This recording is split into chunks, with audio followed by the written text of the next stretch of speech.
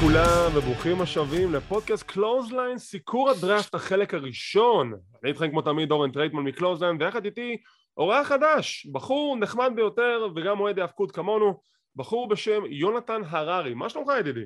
מה העניינים? כבוד גדול, שמח להיות פה. למי שלא מכיר, יונתן הררי זה הבחור שבזכותו מישהו קיבל בקבוק של בבלי במסיבת הסאמרסם שעשינו בלבל אפ. אז המון המון תודה יונתן. A little bit of the bubbly. A little bit of the bubbly. בטח אתם שואלים למה עדיין לא סיקרתי את NXT, אני מודה שלא היה לי זמן, אבל כן יצא לי לראות את הפרק ואני רק אגיד את הדבר הבא, זה בסדר, NXT בסדר, יש את הווייב שלו שזה עדיין הפך להיות מין כזה תוכנית פיתוח, אם אתם אי פעם תהיתם מה זה בעצם תוכנית של development, זה, ככה זה נראה, ככה זה הרגשה של זה, שזה הרבה בחורים חדשים שאתה לא מכיר, הם שמנסים גימיקים שאתה לא יודע אם יעבדו או לא, ויש לך את הבחורים שכבר אתה מכיר אותם. תוכנית בסדר, אין יותר מדי מה להגיד עליה, לצערי לא יצא לי לסקר אותה בצורה נכונה השבוע, אני מקווה ששבוע הבא זה יחזור למתכונת הרגילה שלו. אבל אנחנו באנו כאן לדבר על משהו אחר, באנו כאן לדבר על הדראפט 2021, החלק הראשון, ושוב הם עושים את השטות הזאת של בוא פשוט נמחק את כולם מהמפה, כולל אלופים, ופשוט נעשה אשכרה דראפט לכל אחד, גם אם אלוף הוא של סמקדאון, הוא יכול להיבחר לרוע ולהפך. אין בזה היגיון. לא, אין. טוב, אז קודם כל לפני שנגיע לדראפט עצמו, הייתה גם תוכנית, קרו גם דברים בתוכנית, בואו נדבר על זה. בסגמנטים שקרו בתוכנית, רומן ריינס הגיע לזירה אחרי שהוא נבחר בבחירה הראשונה בדראפט, כל השטות שלו, אתם יודעים, acknowledge me, הקהל אוהב אותו, אתה לא יכול להיות היל אם הקהל אוהב אותך, ואני שמח שאוהבים את הגימיק, וברוק לזנר מגיע, יש להם עימות, כסח, ברוק לזנר יוצא עם ידו העליונה, ולאחר מכן הוא מכריז, הוא free agent, כלומר, הוא לא יכול להיבחר על ידי סמקדאון או רוע, הוא בוחר לאן הוא הולך, זה לפי התקנון ש-WWE הכתיבו באתר שלהם, וכתוצאה מכך רומן ריינס עצבני, והוא רוצה לוודא שהאוסוס כן יגיעו לסמקדאון, כי הם יהיו בחלק השני של הדראפט ביום שני, אני כבר אסביר בדיוק מה זה אומר. אבל מה אתה אומר על הסגמנט? קודם כל, לא יעזור, אני אחזור על זה עשרות פעמים, רומן ריינס בתור היד, זה פשוט דבר גאוני, זה אדיר. הוא שומע את הכניסה של ברוק לסנר, רואים אותו מתחיל מצמץ, המשחק שלו, התנועות גוף שלו, זה פשוט מדהים. לא הבנתי איך ברוק לסנר כל כך יכול להחליט על דעת עצמו מה הוא עושה, אבל שיהיה. זה גם מתקשר למשהו אחר שיושב לי בראש ליותר מאוחר. גם קצת מוזר לי איך כבר הודיעו שהוא יהיה בקראון ג'ול מול ריינס, ואז אחרי זה הם מכריזים על מקנטייר, אם אני עושה פה ספוילר אולי, שהוא מודיע שהוא הולך לחגורה מול ריינס. קצת מרגיש לי קצת איזה סוג של מישמש פה, כאילו לא חשבו אפילו שבוע קדימה. זה בדיוק מה שקרה, כאילו כתוצאה מ-AEW, וכבר דיברנו על זה ביוטיוב ובסקטים הקודמים שלנו, כתוצאה מ-AEW כל התוכניות הוקדמו בפרק זמן של שנים. התוכנית של ברוק לזנר הייתה בכלל צריכה להגיע ב-2023, והקדימו אותה לעכשיו. אז עוד לפני שהוא סיים את הפיוט שלו עם פין בלר, מכינים לו את הפיוט של לזנר, מכינים לו את הקרב מול ביג אי בסדרת ההישרדות, וג'ו מקנטייר זה הבא בתור. זה הכל ישר ברצף, וזה נראה כאילו, לדעתי זה פשוט תכנון לקוי, כאילו קודם כל תנו לו לסיים פיוד אחד, ותעברו לפיוד השני. אל תתחילו עכשיו 800 פיודים במקביל, כי כתוצאה מכך אנחנו גם יודעים בדיוק מה יקרה. אני לא רואה אף אחד מהם מנצח את רומן ריינס לאליפות. כאילו במקרה של ביגי זה גם לא עניין של ניצחון על האליפות, זה פשוט ניצחון, אבל אני גם לא רואה את זה קורה. בדיוק, כאילו כבר שזה כבר התחיל לפני בערך שבועיים, אתה כבר הבנת שאת הדימון הוא הולך לנצח, כי כבר הכריזו על לסנר, ועכשיו כבר רומן ריינס, מקנטייר הודיע שהוא מגיע לחגורה, זאת אומרת, אתה יודע שגם בקראון ג'ול הוא כבר הולך לנצח, כאילו הם מצד אחד הקדימו את כל התוכניות לפי מה שאתה אומר בשנה, שנתיים, 3, אבל הם גם מקדמים אותם בחודשיים קדימה. משהו פה מאוד מבולגן וקצת כזה, ושוב, למזלי אני נורא נהנה מרומן ריינס, שאני מודה שעד ההילטרון שלו לא התחברתי אליו מאוד, אבל זה שבונים את זה בערך 3 ימים קדימה, קצת מבאס, לא פן. כן, זה בדיוק הנקודה, זה לא שזה לא מהנה, אבל זה מרגיש כאילו הם דוחסים מלא מלא מלא דברים בפרק זמן מאוד מאוד קצר, וזה מאוד מתסכל לצופה. כאילו, תן לענות מסיפור אחד אחרי השני, לא צריך את הכל במכה אחת. זה קצת מעיד על לחץ, על כאוס. נכון, זה מעיד על כאוס, זה מעיד על לחץ, זה מעיד על כך שהם כן מודעים לכך ששתי רשתות הטלוויזיה לא מוכנות לשטויות שלהם, שהרייטינג נופל בגלל סיבה כזאת או אחרת, והם צריכים להתעלות על עצמם, אז זה הדרך שלהם לעשות את זה, שזה אומר לזרוק את הכל על הקיר, לראות מה ידבק ומה יצליח. עכשיו אני מודה שבתור אוהד, אני קורא לעצמי מועד קורסה, NXT הפרק האחרון שהיה, אני מודה, אני עדיין קצת בשוק מהשינוי הזה שקרה בבום בשבוע. אתה לא היחיד. נכון, אבל זה פעם ראשונה מזה כמה שנים שהפסקתי פרק באמצע, לא התחברתי. אני מבין את הקטע כמו שציינת, שמגיעים החבר'ה החדשים, מנסים גימיקים והכל, זה מגניב, זה אחלה, אבל זה קרה הכל מהר מדי, ואז אתה הולך לראות סמקדאון, ואתה כבר רואה, אתה כבר מבין שלסנר הולך להפסיד כנראה, ואתה מבין שריינס הולך להגיע, ואתה מקבל ביום חמישי ושישי הרבה בלגן, הרבה משמש כזה, זה קצת מוריד. אני לא הסתכלתי על רייטינג השבוע, אני הסתכלתי על הרייטינג, למשל שבוע שעבר, ראיתי שב-NXT עלו מ-600 ל-770, השבוע הם כבר ירדו ל-730 נראה לי, סמק לא הסתכלתי, אבל מרגיש שם המון המון המון, אני חוזר על המילה הזאת שוב, המון כאוס, הכל קורה מעכשיו לעכשיו, לא מתאים לחברה כל כך גדולה. תראה, זה אולי לא מתאים לחברה כל כך גדולה, אבל זה משהו שכבר כולנו רגילים אליו, ושרשתות הטלוויזיה סוף סוף מתחילות לשים לב לדברים האלו. עכשיו, מה שמפתיע, כשזה נוגע ל-NXT, דווקא רשת USA מרוצה.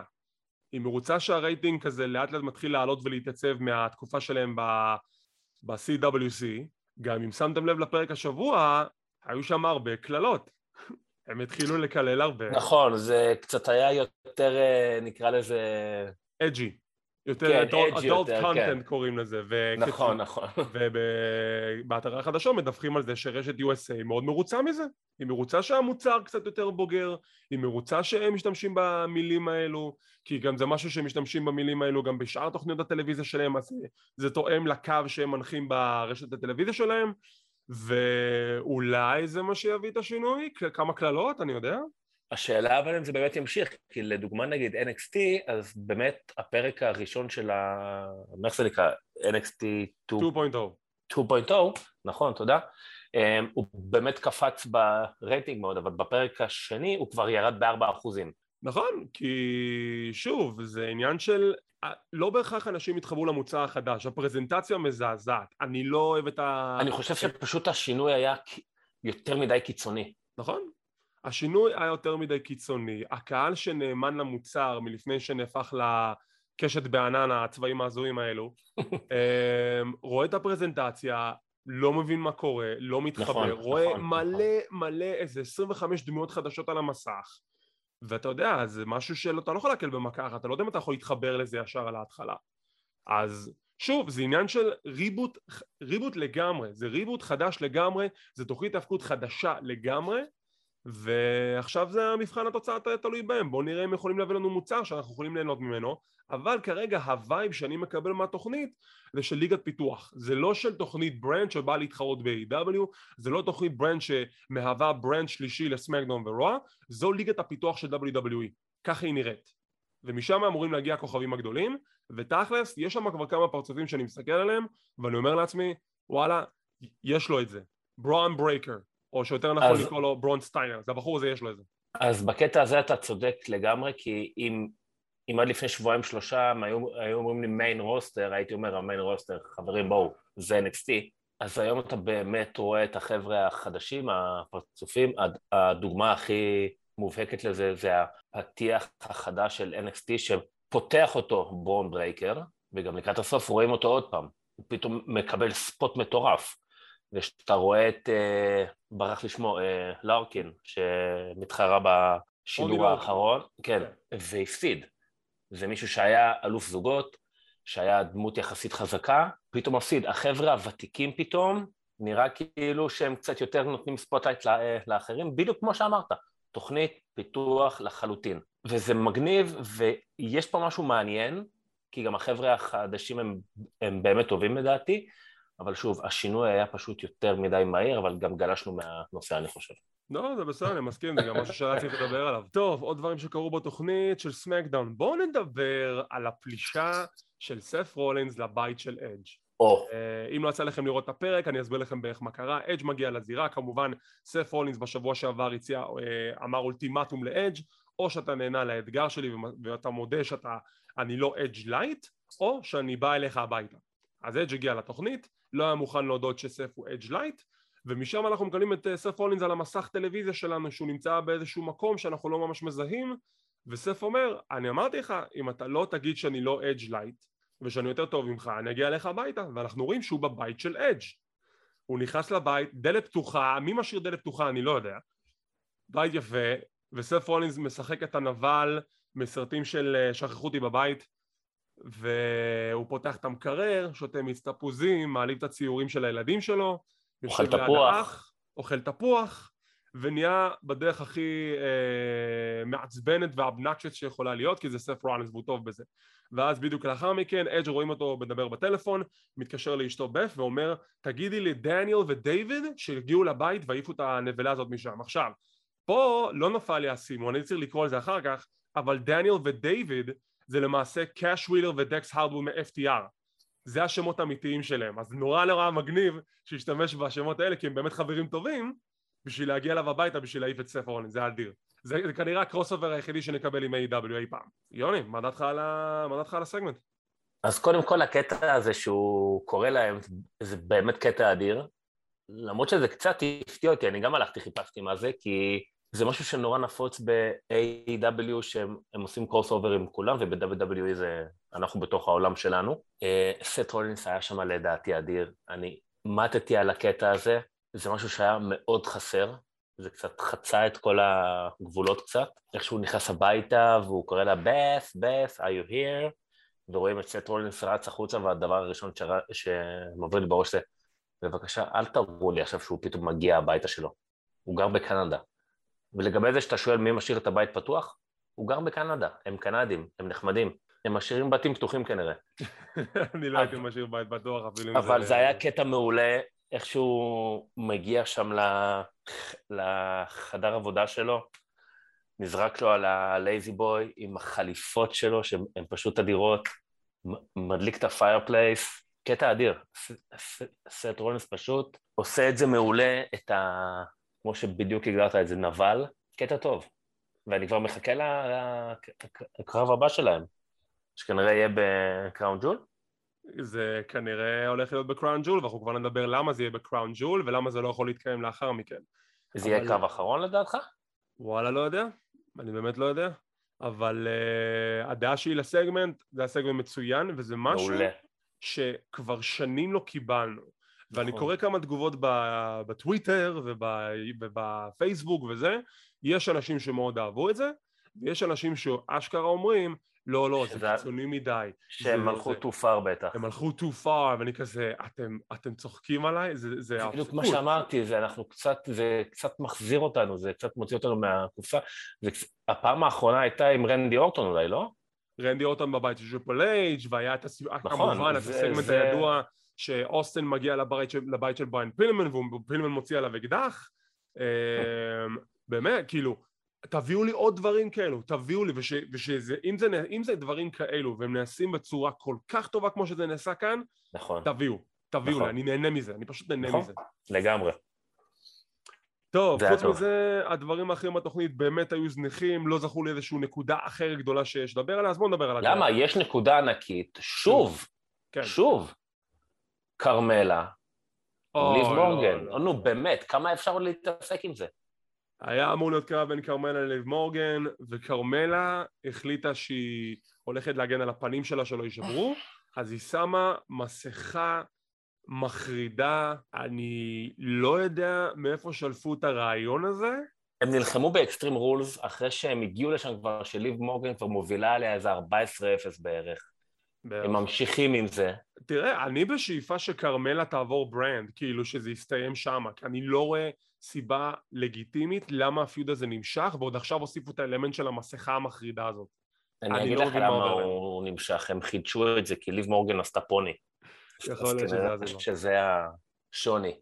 טוב, וחוץ מזה, יאללה, בוא ניכנס לדראפט. היו 4 סיבובים בתוכנית, ויותר מאוחר היום בצהריים בשבת, היה גם את התוכנית של טוק אנד סמק, ושם הכריזו על עוד מלא בחירות, אנחנו נדבר על כל אחד מהם. בוא נתחיל מהבחירות הראשונות.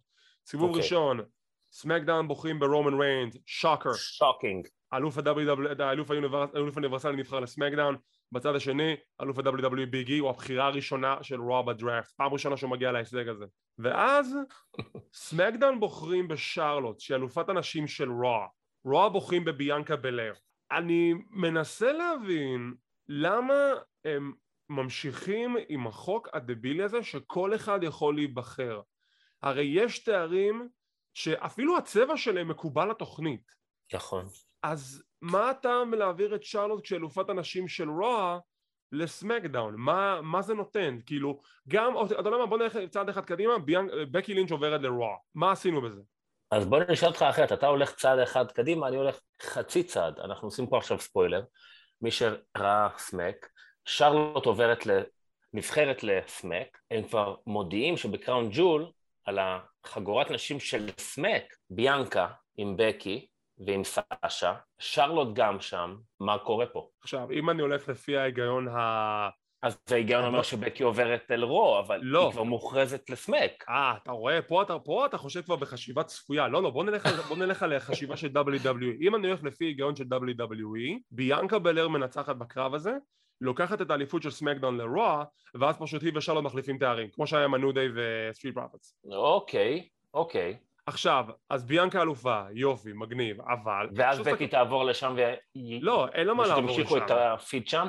אין לה מה לעבור שם. כאילו, בקי עכשיו רק חזרה לסמקדאון, למה שהיא תעבור לרוע? גם סף הולינס נמשך בסמקדאון, ואם סף הולינס לא עובר לרוע, אין סיבה לבקי לעבור לרוע, כי יש להם עכשיו את העניין של... הם מאוד מאוד מקפידים להשאיר זוגות ביחד. בגלל זה אז אני אנחנו גם... ניכנס לשלישייה של בקי, סאשה ושרלוט. זהו, שזה לא מסתדר, כי בקי, סאשה ושרלוט הם שלושתם היליות, אין לך פייסיות בתוכנית. וגם ריה ריפלי עכשיו נבחרה, וזה אומר שהיא גם לא תוכל איכשהו להיפרד ולהיות עם ביאנקה על חגורה, אז... רגע, אתה מזנה קדימה, בוא נתחיל בחירה. ביאנקה עכשיו עברה לרוע, כלומר, כשביאנקה עכשיו עברה לרוע, אין לך פייסית מובילה בסמקדאון. אבל שנייה, אתה אומר שהיא עברה לרוע כי היא בעצם נבחרה, ואחרי זה הכריזו עליה שהיא מתמודדת על החגורה בסמקדאון. כן, אבל אני לא יודע אם אתה מודע לזה, הם גם ציינו שאפילו שעכשיו היה את הדראפט, כל הבחירות נכנסות לתוקף אחרי קראון ג'ול. כלומר, עד קראון ג'ול, הרוסטרים נשארים כמו שהם היו, מקראון ג'ול, אז כל הבחירות עוברות לתוכניות המכובדות שלהם. טיפה של היגיון, אוקיי. טיפה, נגיד. אבל שוב, אתם מעבירים את ביאנקה, אין לכם פייסית מובילה בתוכנית, אלא אם כן אתם ישר משנים את בקי לינץ' לפייס. ואז מה עשיתם בזה? הם לא יעשו את זה, אחרי שהם דחפו אותה כל כך חזק להיות הילית, ועוד בהתחלה הקהל עוד הריע לה בתור הילית. פשוט... כאילו, זה לא יקרה. תקשיב, זה מוזר, אבל מה שכן, עכשיו שאני קולט את זה, עם המעבר של שרלוט לסמקדאון, זו פעם ראשונה בהיסטוריה של WWE, מאז שארבעת הפרשיות הגיעו למיין רוסטר, שכל ארבעת הפרשיות באותה תוכנית. גם ביילי, גם בקי, גם סאשה וגם שרלוט. ביילי פצועה. עליה פצועה, כן. אבל עדיין... אלא אם כן הולכת להיות לנו איזושהי הפתעה ביום שני מכיוון NXT, מכיוון הנשים. כנראה, כאילו, כי אני לא רואה באמת... לא יודע עדיין, אני לא רואה איזה משהו, אבל אלא אם כן יקרה איזה משהו, אבל האמת שגם אם רחלי תעלה, היא גם בדרך כלל מופיעה בתור הילית, רחלי, אז... לא, אבל רחלי עדיין נופלת NXT, אבל גם על זה אנחנו נדבר בהמשך, שהאלופים גם כן עוברים בכל מקרה. טוב, זה היה הסיבוב הראשון. סיבוב שני, סמקדאון בוחרים בדרו מקנטייר, ו-The New Day, אנחנו כבר נדבר על זה. מהצד השני, רוע בוחרים להשאיר את אלופי הזוגות שלהם RK Bro, ולוקחים את אדג' מסמקדאון. כל הבחירות הגיוניות, חוץ מ-The New Day. אני באמת לא מבין למה הם עוד פעם פירקו את ה-New Day. נכון, החזירו אותם, פירקו אותם, כאילו, למה? אני גם חשבתי על זה, למה? אני מנסה... הוא זכה באליפות, החזרתם אותם, הם הוצגו ביחד. למה אתם מפרקים עוד פעם? זה עובד, ואני מצטט אותך, זה עובד, למה לפרק? עזוב את זה, כאילו, בוא נלך לפי ההיגיון הסטורי ליינים שלהם. בעבר, בשנה שעברה, מישהו החליט במרכאות כמובן, בסמקדאון, לגייס רק את ביג אי מתוך ה-New Day, בלי שום הסבר והיגיון. ועכשיו השנה, כשרוע היה להם את ה-New Day, אז הם גייסו את ביגי, ואז סמקדאון לקחו להם את ה-New Day. אז כאילו מה, זה עשה לעשות את זה דווקא? כאילו, אין היגיון בלפרק את הצוות הזה. אני באמת לא מבין מה הבעיה שלהם עם ה-New Day. מה הרע להם שהם יהיו ביחד? גם עכשיו שעם ה-Hurt Business חזרו, קרבות 6-man tag, גם דיברו על זה שהאוסוס ורומן יהיו נגד ה-New Day וביגי ב-Survivor Series. בלאדליין, כן. למה? למה? לא רק שאין טעם לפרק, מילא פירקתם, אבל זה לפרק, להחזיר. זה פשוט, אין לי מילים, אין לי.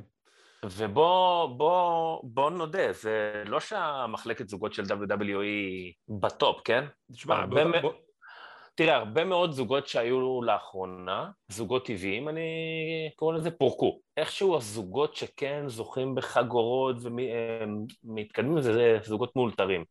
לא מבין את ההיגיון שם, לא יודע למה, כמו למשל מה שקורה עכשיו עם סטריפ פרופיט שמדברים המון שאולי יפרקו אותם, הם צוות טוב, הם מבחינה כימית הם צוות טוב, נכון שאחד מוכשר יותר, אחד מוכשר פחות, אבל למה לפרק עד שיש לכם צוות טבעי?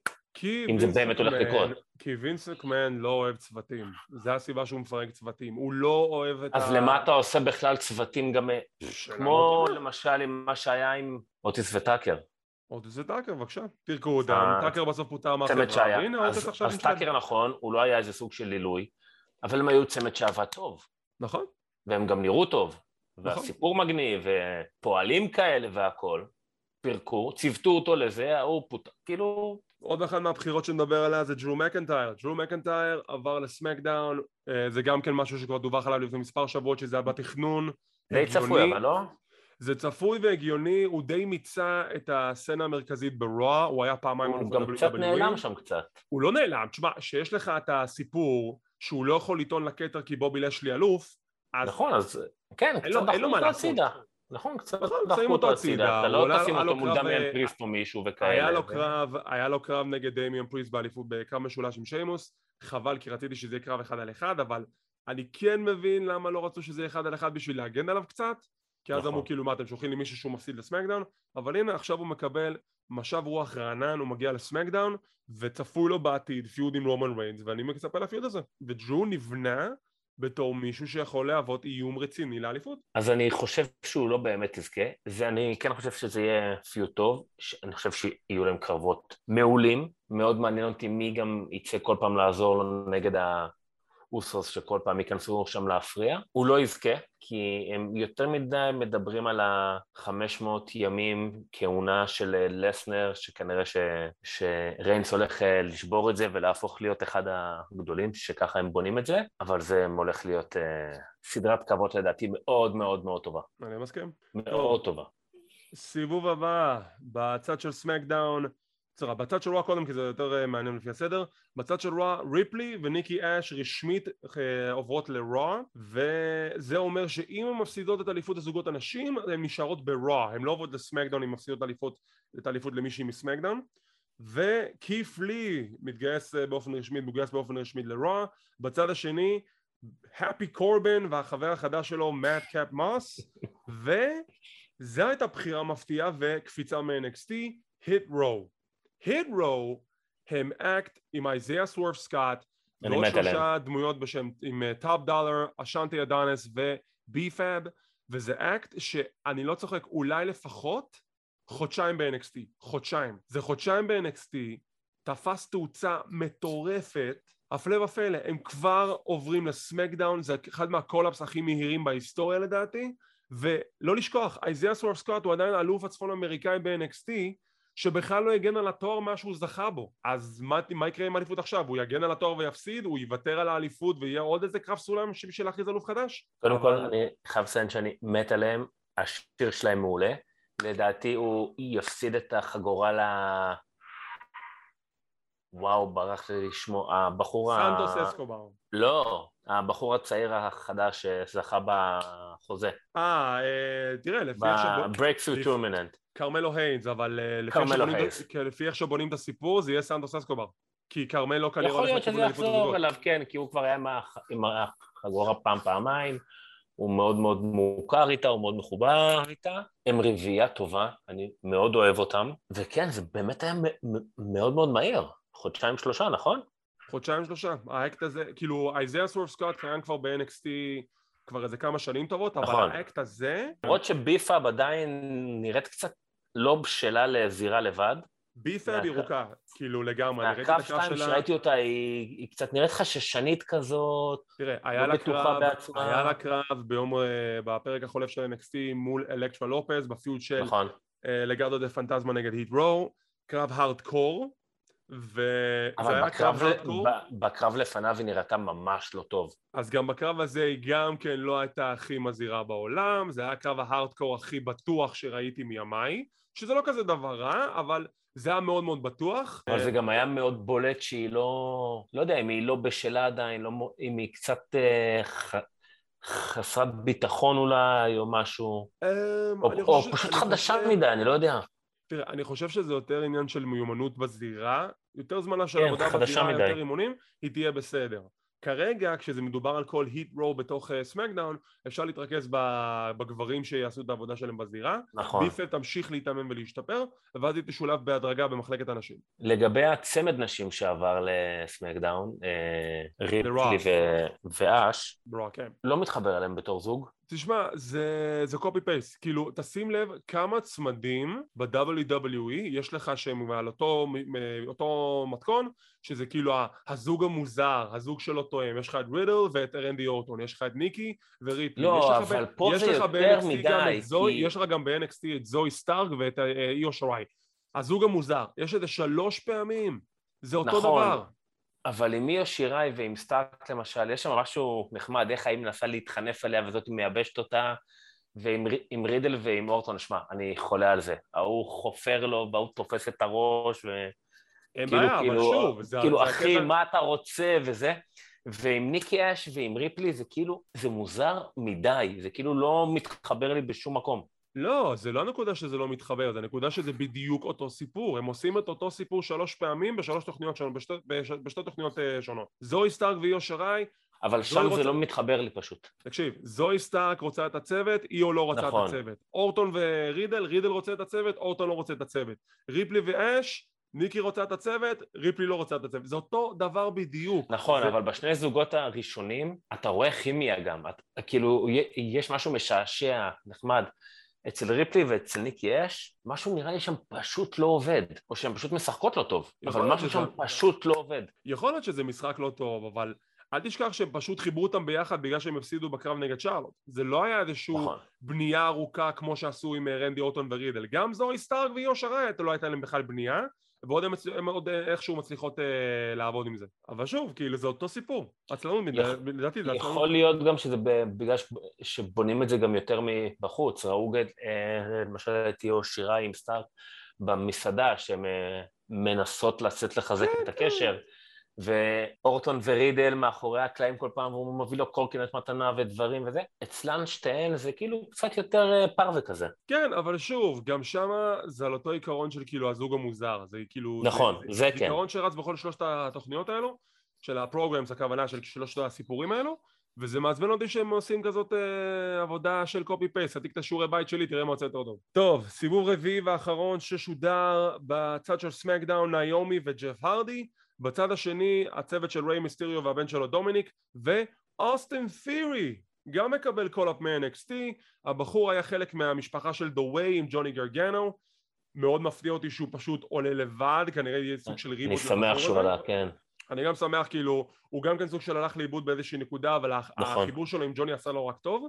ובצד השני היה משהו שהצחיק אותי. סוניה דוויל קוראת את הכרטיס שסמקדאון בוחרים בנעמי, היא אומרת, אני לא מרוצה עם הבחירה הזאת, אבל אני לא החלטתי, נעמי. עכשיו, רגע אחד, אבל את גם אחראית על סמקדאון ורוע, זה לא שיש לך פה הפרדה של ברנדים. אז אם הייתה נבחרת ברוע, מה היה קורה? היית אומרת בדיוק אותו דבר, מה זה משנה אז אם אחרודה? בכל מקרה לא טוב לך מפה או פה. בדיוק, כאילו מה חשבת, שלא יחתימו אותה? נכון, אני גם חשבתי על זה, כן. טוב, בתור חלק ראשון של דראפט ששודר בטלוויזיה, שוב, לא יותר מדי הפתעות, היה את הקטע עם הנודי שפשוט לא מבין למה הם עשו את השטות הזאת, אבל אני לא התפלאתי יותר מדי שזה הדראפט שקיבלנו, לא היה פה יותר מדי הפתעות מזעזעות חוץ מדי ניודי והיט רו שהם עלו לרוסטר הראשי. האמת שהבחירה של שרלוט די הפתיע אותי. כן, זה אני מסכים, כאילו, שרלוט זה אולי הבחירה המזעזעת של הדראפט הזה, מבחינת כאילו, ואם אתם עושים את זה, אז לפחות תעבירו גם את בקי לשם. נכון, אבל כמו שאמרתי... אבל גם ההתעסקות הזאת של להגיד שהכל נכנס לתוקף אחרי הקראון ג'ול, ואתם כבר מכריזים שהיא מתמודדת על זה, המון המון המון בלגן. טוב.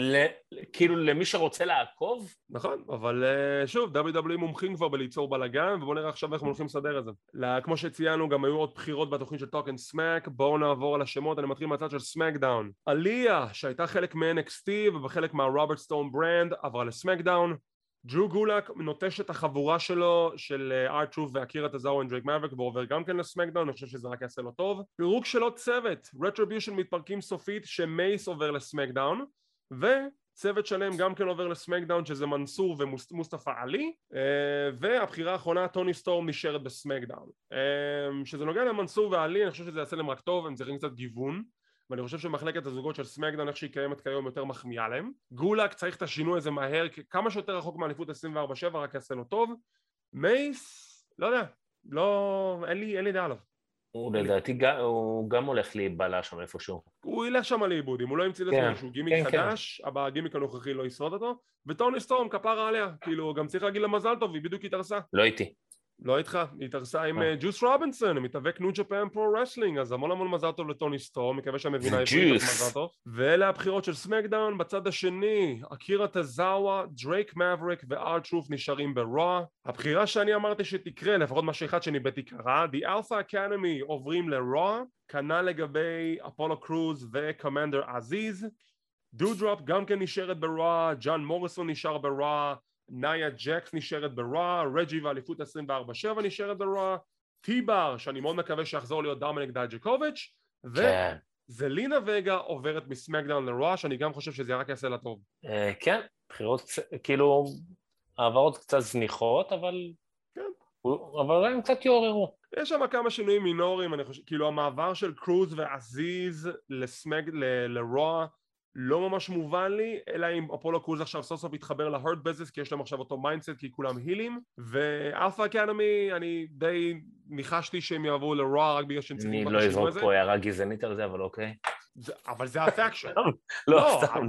אבל גם, תקשיב, אבל זה גם הסיפור. הסיפור היה שהם רצו לגייס את אפולו קרוז והוא לא רצה. אחרי זה שהוא עבר לסמקדאון ונהיה היל, אז MVP אומר לו, אתה רואה, עכשיו אתה חושב כמונו, אתה חושב כמו היל.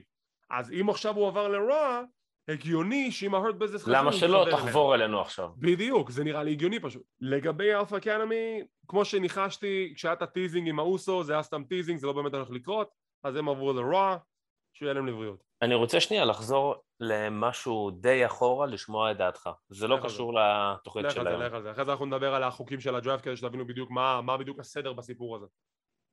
ראינו את אקסטרים רולס. כן. ראינו את ג'ף הרדי בקרב. כן. קרב טוב. מצוין, הקרב של הערב. איך שבוע לפני זה הוא היה ב-24/7? זה פשוט מאוד, כי לא אכפת להם מג'ף הרדי. כאילו, קודם כל הופתעתי בכלל שהוא שם, ואני אומר, מה? למה הוא שם? זה לא מגיע לו. פתאום הוא מתאבק על חגורה. שוב, זה WWE, לא אכפת להם מג'ף הרדי. אכפת להם שיש להם אותו עם החוזה שלהם, כאילו, אני די בטוח שהוא שיסיים את החוזה, הוא עובר ל-AW עם אח שלו. כאילו, הוא יודע את המצב, הוא יודע שעכשיו זה קטע של טוב, אני מקבל כסף לבוא לעבוד, אז לא משנה מה ישים אותי. מקבל כסף, זורם, מקבל במה, מסך. אבל ברגע שהקהל והאינטרנט פן בייס וזה יתעצבן על כך שג'ף הרדי מה עשו לו ב-24/7, הם אמרו טוב בוא נזרוק לו עצם, נשים אותו בקרב אליפות ארצות הברית וזהו. אוקיי, קנית אותי. עכשיו, מה התקנון של הדראפט? מה אומר התקנון? התקנון אומר ככה, חצי מהמתאבקים היו בדראפט של יום שישי. החצי השני, השמות שלא הוכרזו בדראפט בחלק הזה של הדראפט, יהיו ביום שני הקרוב. עכשיו, מי הם השמות? למה אין חלוקה מסודרת כמו שנה שעברה? וואלה, לא יודע, כי לא אכפת להם, לא רוצים לפרסם לנו, לא רוצים להגיד לנו, כי לא אכפת להם. הם, מבחינתם, גם הגיעו להחלטות האחרונות של רוב הבחירות האלו, בדקה ה-90 כמו תמיד. חוץ מהדמויות העיקריות בדראפט שעברו מצד אחד לשני, אלה, כאילו הבחירות המרכזיות, אלה הבחירות שהם קיבלו את ה-heads up. כלומר, מה זה אומר? דיברו עם פוקס, דיברו עם USA, ואמרו להם, תקשיבו, אנחנו רוצים שכולם פה יהיו מרוצים, ואלה תדעו שאלה אנשים שמגיעים אליכם, כי אתם קולים עכשיו תוכנית טובה. חוץ מזה, כל הבחירות הקטנות, שאני כמעט בטוח שזה גם כולל את ה-New Day, לא אמרו להם מה הם הולכים, איפה הם הולכים להיות, עד הדקה. משאירים את זה לעצמם. בשביל אלמנט ההפתעה. לא מבין מה ההיגיון בזה. אז ביום שני הקרוב אנחנו נקבל את כל החצי השני שלא דובר בכלל ולא הזכירו אותו במהלך הדראפט הזה, ונראה איזה עוד שמות יעברו מתוכנית אחת לשנייה. אני עדיין נשאר עם חלק מהנבואות שלי, שזה אומר שלדוגמה, אנג'ל גרזה ואומברטו עוברים לסמקדאון, הם מפרקים את הסטריט פרופטס, ועכשיו עם ביאנקה ברוע, אז אנג'לו דוקינס נשאר בסמקדאון ומונטז פורד עובר לרוע, ומי יודע, אולי גם ייקחו את הנודי בחזרה לרוע שהם יהיו ביחד. אני באמת לא... נשארו לנו עוד שמות גדולים ליום שני בכלל? שאני מרפרף על זה בראש, יכול להיות בדוק אני מפספס משהו, אבל פין כן, בלר, נראה. נכון, באולר. פין בלר, בובי לשלי, The Hurt Business, אולמוס ו-AJ, מי עוד? וואלה, אין לי עוד רעיונות בראש. אולי הכומר, לא, הוא עם החגורה בעצם. דמיאן פריסט, נכון, דמיאן פריסט ונקמורה, אני גם כן אמרתי שהתחלפו, אבל נחכה ונראה. מה שכן, זה הקטע מצחיק. דרך אגב, אני לא יודע, החגורות יכולות לעבור, זאת אומרת...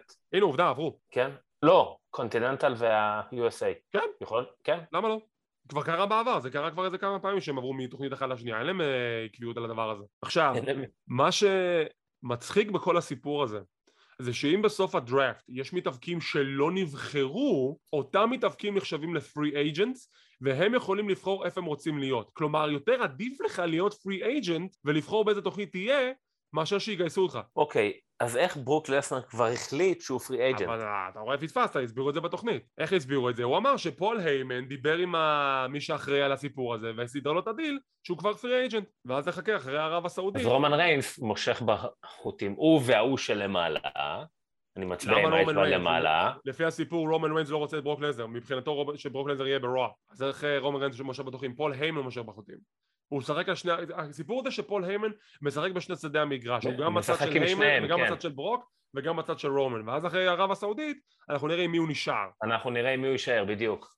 או לדוגמה הוא יהיה עם שתיהם, הוא יהיה גם עם ברוק ברוע וגם עם רומן ריינס בסמקדאון, ואז ישלוט בשני הממלכות. לא, אני לא רואה דבר כזה קורה. אני לגמרי רואה דבר כזה קורה. באמת? למה לא? למה לא? מעניין. טוב, וזה היה הסיכום הראשון של הדראפט. בפעם הבאה אולי גם נצליח לגייס גרסת וידאו, מנסים שזה רק פודקאסט הפעם, אבל גם כן נצליח להביא לכם גם כמה שקופיות אם אתם רואים את זה ביוטיוב, שתהנו מהמצגת הנחמדה שהכנתי לכם. כן, חבל, סידרתי גבות ועשיתי הכל, חשבתי יראו אותי. לא נורא, פעם הבאה אנחנו ננסה לארגן את זה בווידאו. אז תודה רבה שהקשבתם, שמחים שנהנתם, וכמו תמיד אם אתם רוצים להישאר מעודכנים ולראות מתי אנחנו מעלים את הפינות האלו, תחצו על הלייק, תירשמו לערוץ, תחצו על הפעמון לקבל עדכונים, זה חינם, זה לא עולה כסף אם אתם ביוטיוב, או אם אתם שומעים אותנו בספוטיפיי, כמובן פודקאסט קלוזליין, יש גם קלוזליין פודקאסט באנגלית אם אתם רוצים לשמוע את הגרסה הלועזית שלנו שאנחנו מעלים לעתים קצת יותר רחוקות, אבל משתדלים גם כן למלא את זה בתוכן. ושוב, תודה רבה על כל התמיכה שלכם, תודה רבה על הלייקים ועל הפולווינג, אנחנו לא לוקחים את זה כמובן מאליו, ונשמע אתכם ונראה אתכם בפעם הבאה.